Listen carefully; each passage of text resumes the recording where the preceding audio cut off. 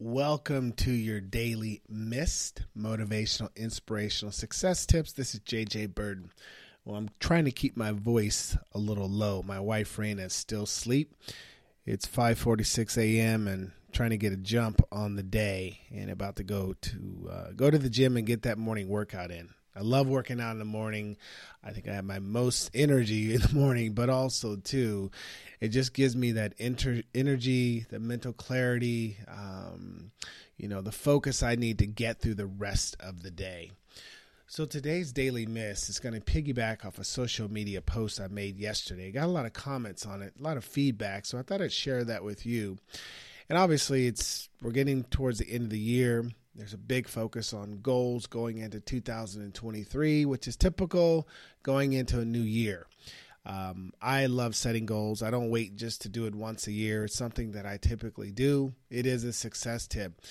And goals just really benefit you for multiple reasons. Maybe we can do a daily mist on that. But the quick hit is that it gives you direction. It gives you something to strive for. Usually your goals that are something you truly want. When you achieve it, obviously it produces positive results, but it's always good to have something on track that you're striving for. Not having goals, it's like taking a bow and arrow and aiming at no target. There's no bullseye. You don't know what you're going for. You're just shooting in the air, and that's what life can be when you don't have goals. And so I obviously set my own individual goals, but what my wife Raina and I do, we set couples goals as well. And that's what we did this week. So you're going to set your personal goals, your business goals, maybe your health goals, your spiritual goals, whatever goals you are striving for personally. But with couple goals, we really try to focus on what are the things we want to do as a couple that either A, can enhance our relationship in a positive aspect, continue to draw us closer, or just something that we want to do special, something that we can work towards and look forward to. And that's what we did. And when we do it, we typically take out our smartphones, we create a note in our iPhones, which we can share. We share it. So as we make modifications or adjustments to those goals, it automatically updates on both our phones. And so the beauty of it, though, is you get to learn and see what's on your mate's mind and heart, because there were some things that she shared that she wanted to do in 2023 I did not know, but it got me excited in knowing that that's something that's important to her. So I would encourage you to do it.